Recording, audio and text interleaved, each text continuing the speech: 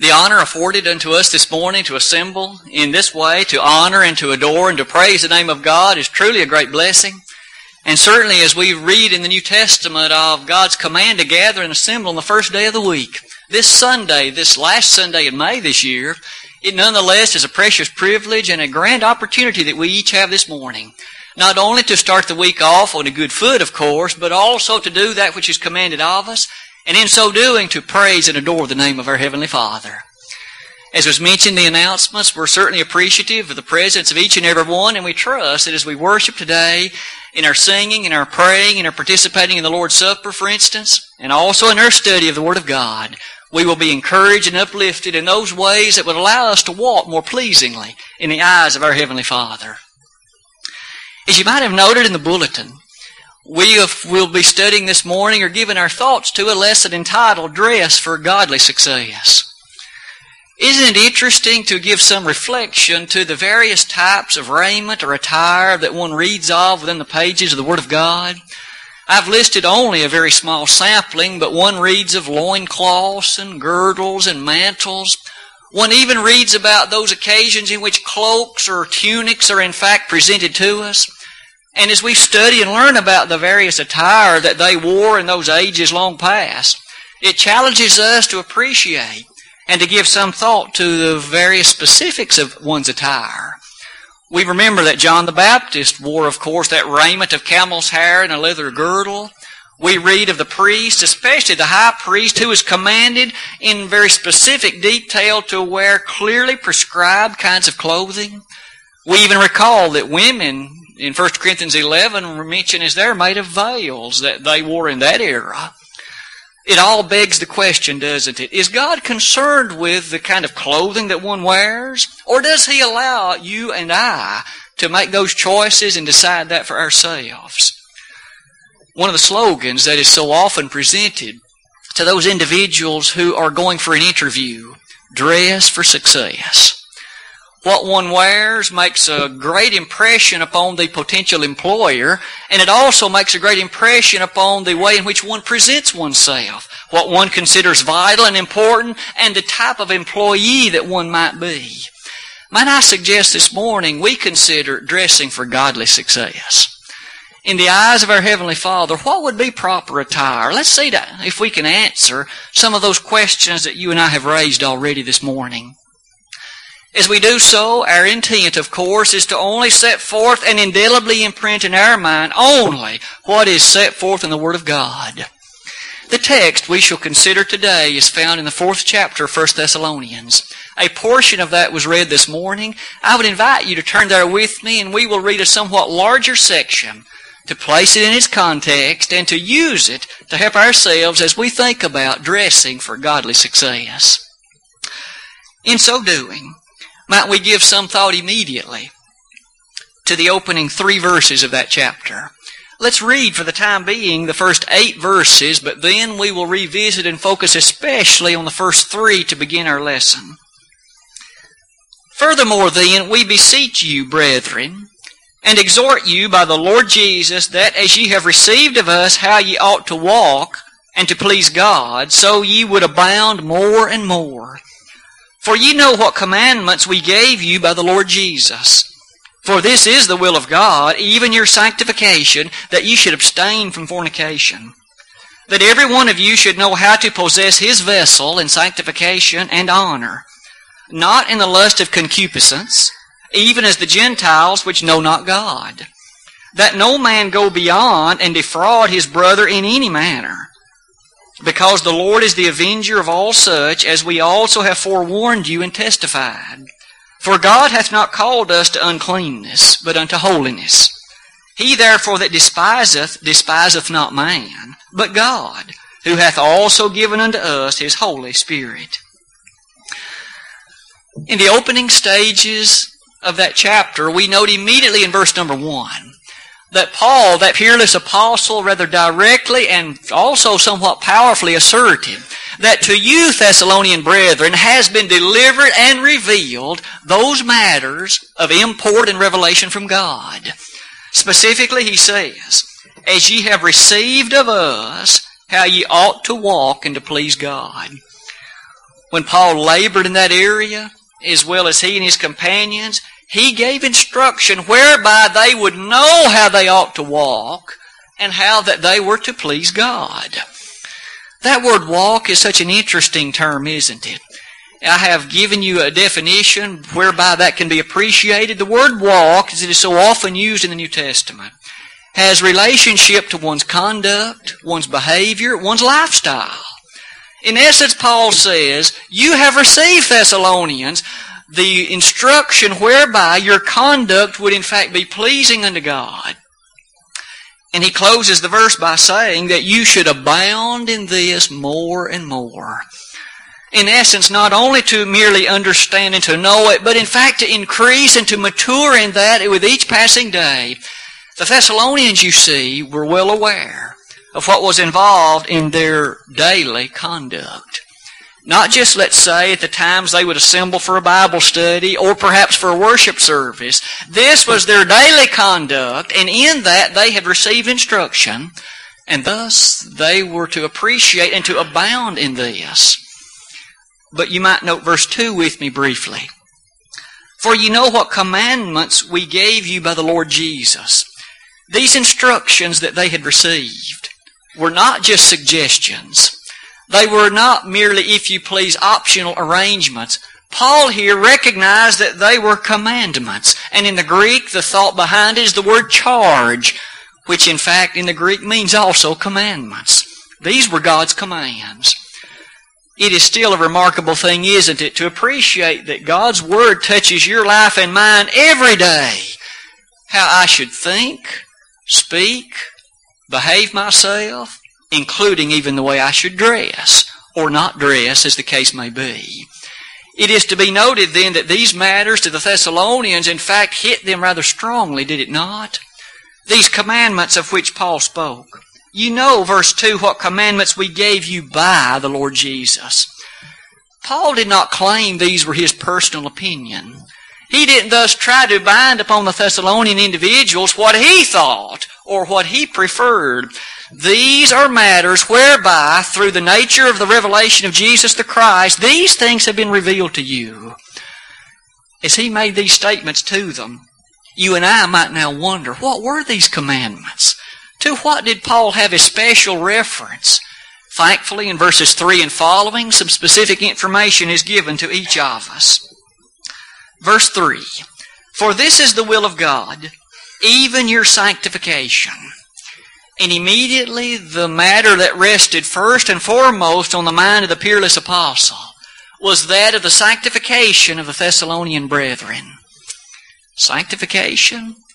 That word has within it the notion of being set apart, being purified, being in fact particularly arranged for an especial service. The Thessalonians, you see, Paul desired to be sanctified to the service of their Heavenly Father, to the service of God. And in that sanctification, how often are we reminded that you and I are in a similar situation ourselves today? Think about the Corinthians briefly. In 1 Corinthians 6, beginning in verse 9, Paul listed a number of sins of which the Corinthians had in the past been guilty. Sins including murder, imbibing in alcoholic beverages, homosexuality, as well as some others. But he very quickly says, but you are washed, but you are sanctified, but you are justified. And thus, in one fell notice, we have recognition of the fact that from sin they had now been justified from these things, and in that state they had been washed clean from them and sanctified. They had now been set apart to the very direct service of the God of heaven. Sanctified. Consider yet another example. Not only the Corinthian brethren. Look also in John 17:17 and notice there what our Savior uttered on that interesting night prior to His crucifixion. When He said, sanctify them through Thy truth, Thy word is truth. And Jesus does pray that those particular ones of whom He had reference, those apostles in particular on that occasion, that they would be sanctified through the character and agency of that wonderful and amazing Word of God. today as you and I are sanctified, 1 Corinthians 1 verses 1 and 2, by obedience to this gospel, Hebrews 10 verse 14, we too have been sanctified to the service of the God of heaven. Each one of us that have been baptized for the remission of our sins have been set apart to the very service, and our livelihood, our lifestyle, our conduct should thus be reflective of our devotion to God. As mentioned earlier, that includes not only the way that we speak, not only, for instance, the places that we visit, it also includes the manner in which you and I choose to dress, the clothing that we choose to wear. You notice one thing further that Paul noted about that statement. In verse number 3, for this is the will of God, even your sanctification. Perhaps you and I should not be quick to lose sight of the fact that it is God's will that each of us be sanctified to Him. He doesn't wish any to be lost. He doesn't wish any to die and go to hell. He doesn't wish any to live apart from Him, because the best life on this earth is even that life devoted and dedicated to God. Thus, we're ready to ask, Paul, what do you mean by that sanctification in particular? First thing in verse 3, that ye should abstain from fornication. The first element in the list takes us to the character of sexual behavior. In the interest of being sanctified, Paul's first recognition, the first element in the list, was that ye abstain from fornication. That word abstain derives its meaning from a Greek word which means to hold oneself from, or to put it differently, to have nothing to do with, to completely restrain oneself from participating in this particular activity listed. And the activity in this place, fornication. The Thessalonians, as well as many other cultures in the ancient world, had a problem, of course, with fornication. Whether it was related to pagan worship in some of the temples, whether it was regard to the rather licentious lifestyle well known in Corinth, the problem, of course, in many ways was the same. And might I suggest there still is much to be said about abstaining from fornication. But Paul here, directly up front, said, in the interest of being sanctified, you must abstain from fornication. As one gives some thought to that word fornication, what does it mean? Perhaps in days gone by, in decades past, there would not have been as much need to define that. It was a more well understood term. In our society, no doubt with the leniency of the media and the leniency of the culture, no longer does everyone understand what is meant by fornication, but perhaps we should simply say, it has behind it in the Greek that porneia word, any, and I underscore any, illicit sexual activity. Inclusive, of course, of the actual act of intercourse, if you please, with anyone other than one's scriptural mate, and also anything that would arouse one in those ways. And thus, this term in its broadness is a very strong one indeed, that you abstain from fornication. That meaning, of course, helps us today to realize how sorely and how desperately our world still needs this information, that the character of sexuality, inasmuch as it was in fact the plan of God, He, in knowing what is best, reserved it by command for one and only one means of participation. Hebrews 13:4 still reads, marriage is honorable in all, and the bed undefiled, but whoremongers and adulterers God will judge. And it's sufficient and interesting to note that word whoremongers in that passage in Hebrews 13:4 relates directly to fornication. Thus, all those who are guilty of fornication, God will judge. It is so important then that we strive to not only keep ourselves pure in all regards to this, we help to instill it in our children and those whom we have the opportunity to influence. Abstain from fornication, this by far is not the only place that information is found. In Acts 15:20, when, after that particular conference in Jerusalem on the matter of circumcision, that was one of the 4 things that Paul, in fact, was instructed to carry to the Gentile world. You abstain from fornication. Later we learn in 1 Corinthians 6:18, two little words start that verse. Flee fornication. Simply put, isn't it? Flee fornication. And that was to that city that perhaps among all others was known for its fornicating lifestyle in the ancient world. And yet to them Paul wrote, flee fornication. At this point it might be interesting to notice that thought that follows. What was so imperative about fleeing fornication? And what other thought did Paul have behind it? You might note verses 19 and 20. What? Know ye not that your body is the temple of the Holy Ghost, whose temple ye are? And then verse 20. 1 Corinthians chapter 6. For you and I should appreciate, therefore, glorify God in your body and in your spirit, which are God's. That body that you and I have been blessed to have. We think of it as our own, and yet, notice, that body and the spirit that is you and me are ultimately that which comes from God. We thus should strive to glorify Him in our body and in our spirit. All the activities performed in and by the body, and all the things that involve our actual spirit are thus to be directed toward a glorification of the God of heaven. Flee fornication. That aspect of fleeing fornication thus asks us to note that was but the first element in this inspired listing of 1 Thessalonians 4. What comes next? Verse number 4 continues by saying that every one of you should know how to possess his vessel in sanctification and in honor. To possess his vessel. Each of us may be tempted to scratch our head and ask, what is Paul saying here? To possess his vessel? To possess seems to suggest most of the time to own something, to be the one that is described as the owner thereof. And what is this vessel to which Paul refers? Might I ask you to consider these thoughts near the bottom of that slide? To possess one's vessel means to control one's body. To control one's physical body.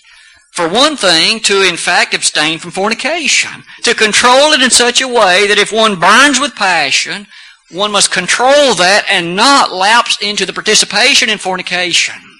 For that kind of sexual wrong will lead one to an eternity in hell. Among those sins listed in Galatians 5 that will forever bar one, of course, except from proper repentance, fornication is near the top of that list. Thus, to possess one's vessel asks us to note to control oneself, to control one's body. To what end? In sanctification and in honor. We've already noticed that word sanctified earlier today in the lesson. To be set apart, purified. It is still the case that we should lift high the notion of purity. Sexual purity to ourselves and our children. Save yourselves, young people, for your mate. When you and your mate can then enjoy all that God would have you to be able to enjoy in the flesh, save yourself until that time, for otherwise it's sin against God. You sin against your body, the one you're doing this with, and also before the eyes of God of heaven. Flee fornication, Paul writes. In that matter, thus, of honor, we might ask, to possess one's vessel in honor, how do we control our bodies and the way in which that body is presented in such a way that it lifts high the banner of honor? May we be exceedingly quick to say, to in fact present the body in honor. The human body is not a spectacle to be flaunted publicly. It was never created for that fashion. We appreciate in the days before sin, of course, Adam and Eve could go about naked, for there was no sin. But isn't it interesting that at the time they sinned, one of the first things they did was to attempt to cover their bodies. In the understanding and recognition in Genesis 3 verse 7, they sewed fig leaves together and made themselves aprons. It is significant, is it, that after God's rebuke of Adam, of Eve, and of the serpent, He proceeded to remedy their shortcoming 14 verses later. In verse 21 of Genesis 3, they, of course, are in the position that God thus clothed them with skins He had made. Their coverings had been insufficient.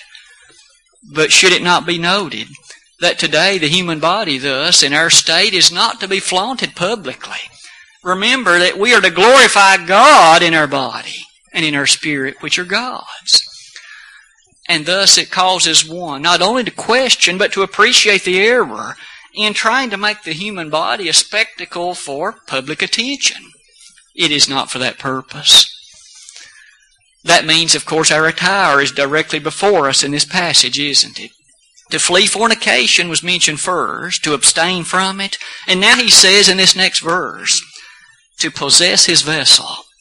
So I should not dress in such a way, encouraging of, even remotely, the notion of fornication, to cause another's eyes and thoughts to pursue that which is impure, to, in fact, not only myself, but maybe to lead others to think on things that are not just and holy and honest and pure and lovely and just and of a good report. Philippians 4:8.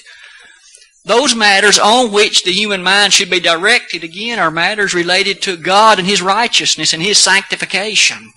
To dress in such a way, to encourage another to think on things impure, not only leads them into wrong, I am in the wrong as well. Romans 1 verse 32. It would seem so far that the language that Paul wrote is certainly stern and rather directly straightforward, but he isn't finished yet. You might notice verse 5 with me. He's mentioned two things so far, abstaining from fornication and possessing one's vessel. And now in verse number 5, we arrive at yet this next thing. In it we see the following. An interesting turn of phrase.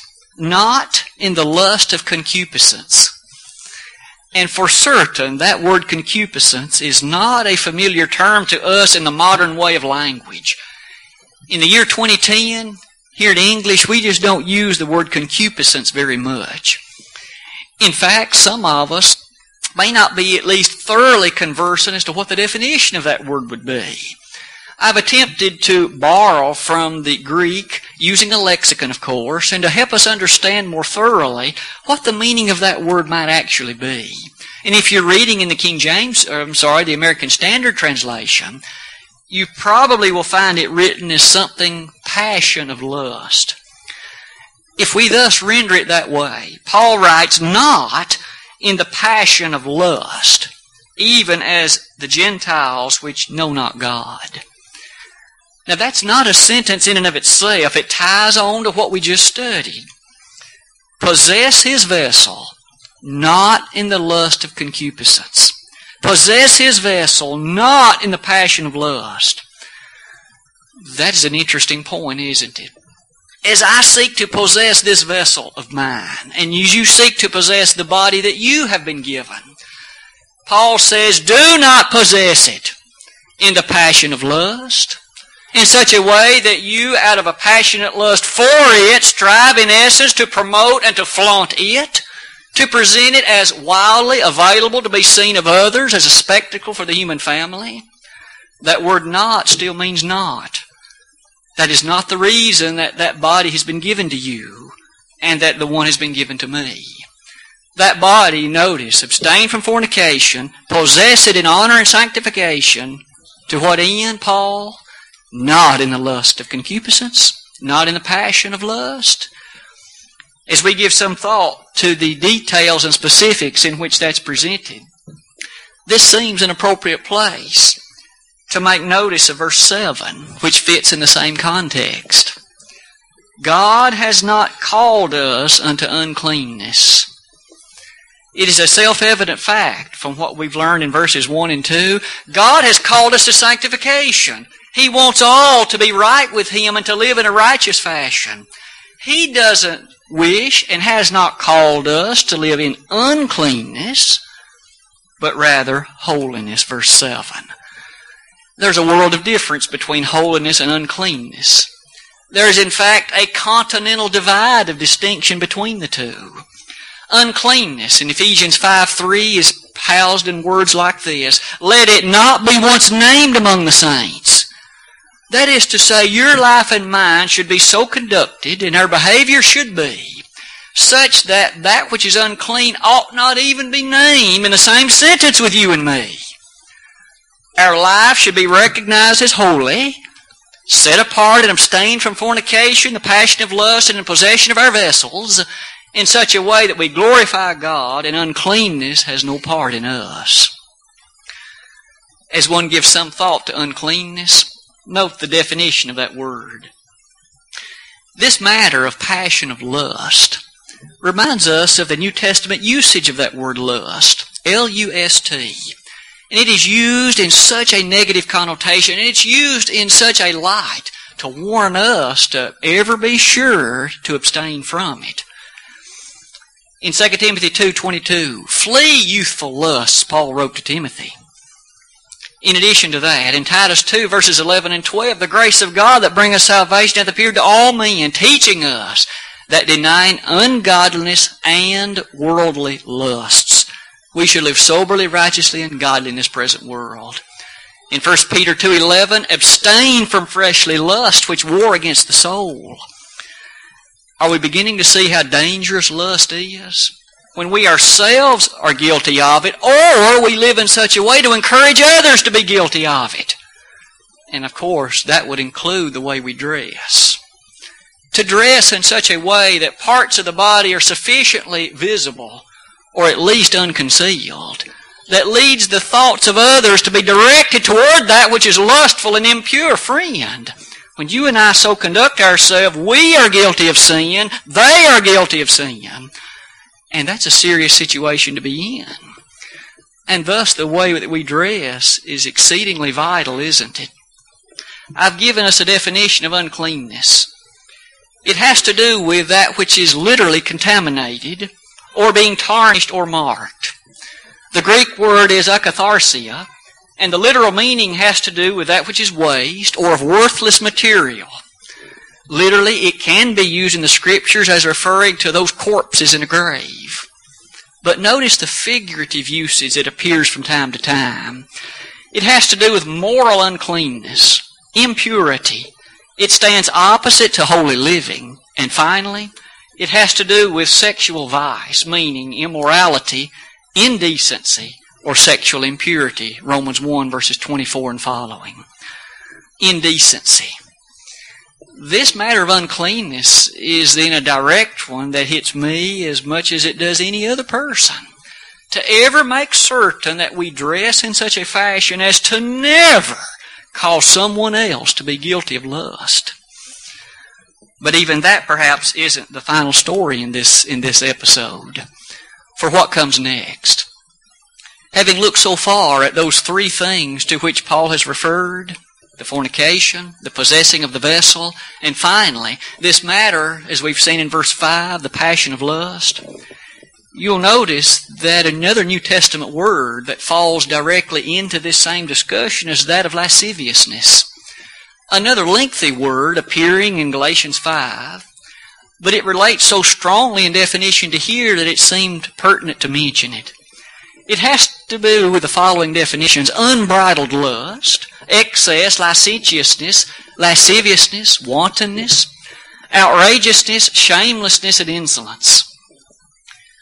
And so perhaps, making use of any of this, how do you and I dress in such a way that we are not guilty of encouraging lasciviousness, and we are not guilty of encouraging lust? Perhaps that's the take-home lesson for our time this morning. Practically, how do I dress, and how would you dress in such a way to fall within the friendly confines of God's will on this subject? These are some thoughts that I would pass by us ever so quickly. First, in Matthew 5, beginning in verse 27, Paul, or rather the Lord himself, stated that to that man who looks on a woman to lust after her has committed adultery with her already in his heart. Ladies, are you guilty ever of dressing in such a way that a man can gaze at you and think about things that he shouldn't? Men, what about you? Are you ever guilty of dressing in such a way that another woman can look at you and think about things of a sexual character between her body and yours that are impure and that she shouldn't think of? It's a sobering thought, isn't it? Consider yet another. We know that we're surrounded by any number of avenues that challenge us on a rather daily basis. You walk through the checkout line at some store, and beside you are these photographs of half-naked, perhaps almost totally naked, men and women. Perhaps we should strive with greater urgency to remember, not in the passion of lust. We shouldn't be gazing at those photographs at long last, pondering what's going on with that person's body. We should be turning our eyes very quickly, ever desirous of thinking only on what's true and honest and just and lovely and pure and of a good report. Philippians 4:8. I understand that Satan makes it hard, but we must nonetheless be vigilant, and we must in fact be determined. That means we certainly shouldn't be subscribing to the Sports Illustrated swimsuit edition. Ladies, whatever the comparable magazine for you would be, you shouldn't be subscribing to it, and you shouldn't be perusing it either. None of us should be looking through these catalogs where perhaps mostly naked men and women are portrayed for us, even if we're focusing mostly on the clothing. It is something to ensure that our mind is only focused on that which it should be. But notice what else. As we think about the clothing that we actually are wearing, this leaves none of us out, either men or women. Women, do you wear blouses or dresses that are simply cut too low, where your chest area is either partially or almost wholly visible? It should not be. That's reserved for your husband and no man else. As far as the section that's below those blouses, is our midsection open? The opening of the midsection does nothing but attract the eyes to that part of the body. And in so doing, we understand what is below it. And we understand the temptation that's there for another to think upon that which is improper and impure. We shouldn't be wearing such things. It simply ought not so to be. Men, you shouldn't be going about shirtless. For again, your body is not to be open for public spectacle either. We should appreciate that we ought not be encouraging others to lust. Lust will condemn our soul and theirs. For indeed, if we are guilty of promoting such, we are just as guilty as they are for thinking it. Again, Romans 1:32. Our dress should be of a far more modest, chaste, and godly sort every day of the week. Not just every now and then, and not just, of course, on the occasion of Wednesdays or Sundays. As far as other aspects of our dress, how low cut should things be? Certainly the Bible doesn't demand that we wear things that go all the way to touch the floor. We understand even in the ancient days various dresses and elements didn't go quite that far. However, there's certainly a problem, it seems, these days with things being too short. And it's true for both men and women. Whereas the women can choose to wear mini skirts or such things of the like that really are almost up to the top of the leg, it does nothing again but lead others to wonder and to think about that portion of the body that is so uncovered and that is so revealing. And thus, as we come to elements like that, might I ask you to notice that as we men can also be guilty of wearing things which ought not to be. Shorts ought not be too short. If they're too far above the knee, we should be choosing something else. Again, too high leads one to think about that portion of the human body that is tantalizingly revealed. The human body, again, is not to be tantalizing, except for the person that is our spouse. In those matters, as you look at things that we think about then are shorts, we shouldn't be wearing them if they're too short. Now, how short is too short? God doesn't come out and give us a distance in inches. It would seem if it's more than 2 to 3 inches above the knee, we should be thinking twice. And if it's much above that, it would seem the answer must be no. As we think about those, how are we dressing? Would the Lord endorse this? Would Jesus approve this?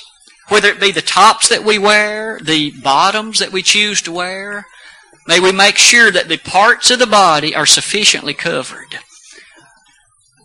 Ever since that time when sin entered the world in Genesis 3, It has been God's intent and His desire, His will and the interest of sanctification for the human body, not to be displayed as a spectacle for others, but to be appropriately and properly concealed.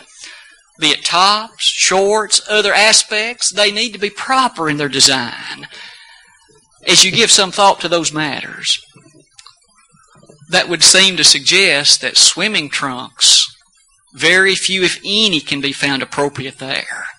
For their whole design, you see, is to uncover as much, it would seem, of the body as they can. Thus, if you and I choose to swim, make sure that we wear something that properly conceals all the pertinent parts of the human body, period.